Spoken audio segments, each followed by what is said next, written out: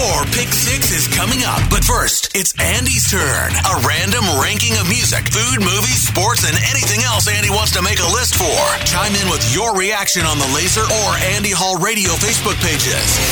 It's Andy Hall's Pick 6 on Laser 103.3. On Friday, I ranked Danny DeVito roles in TV and film in celebration of the actor's birthday. In doing so, I stumbled across another list I wanted to do in short order. So today, I'm giving you my Pick 6 Batman movies. It's brought to you by Route 69 Vapor, your dedicated everything vape shop. Start off with number 6, 2022's The Batman. I certainly didn't mind the most recent iteration of this beloved franchise, but considering I originally wanted to include one of the animated films in this spot, which of course I talked myself out of, but still, that consideration doesn't bode well for this film being one of the best, at least in my opinion. In at number 5, 1992's Batman Returns, the sequel to the original starring Michael Keaton and Danny DeVito as the Penguin, but also the smoking hot Michelle Pfeiffer as Catwoman. Very solid follow-up to the 1989 film, which was also directed by Tim Burton. At number 4, 2012's The Dark Knight Rises, the final chapter of Christopher Nolan's brilliant trilogy, also starring Tom Hardy as Bane and Anne Hathaway as Catwoman. It's my third favorite of the three, as you'll hear while we move on. Coming in at number 3, 2005's Batman Begins, the first of the Nolan trilogy. I really liked Cillian Murphy as Scarecrow and believe it to be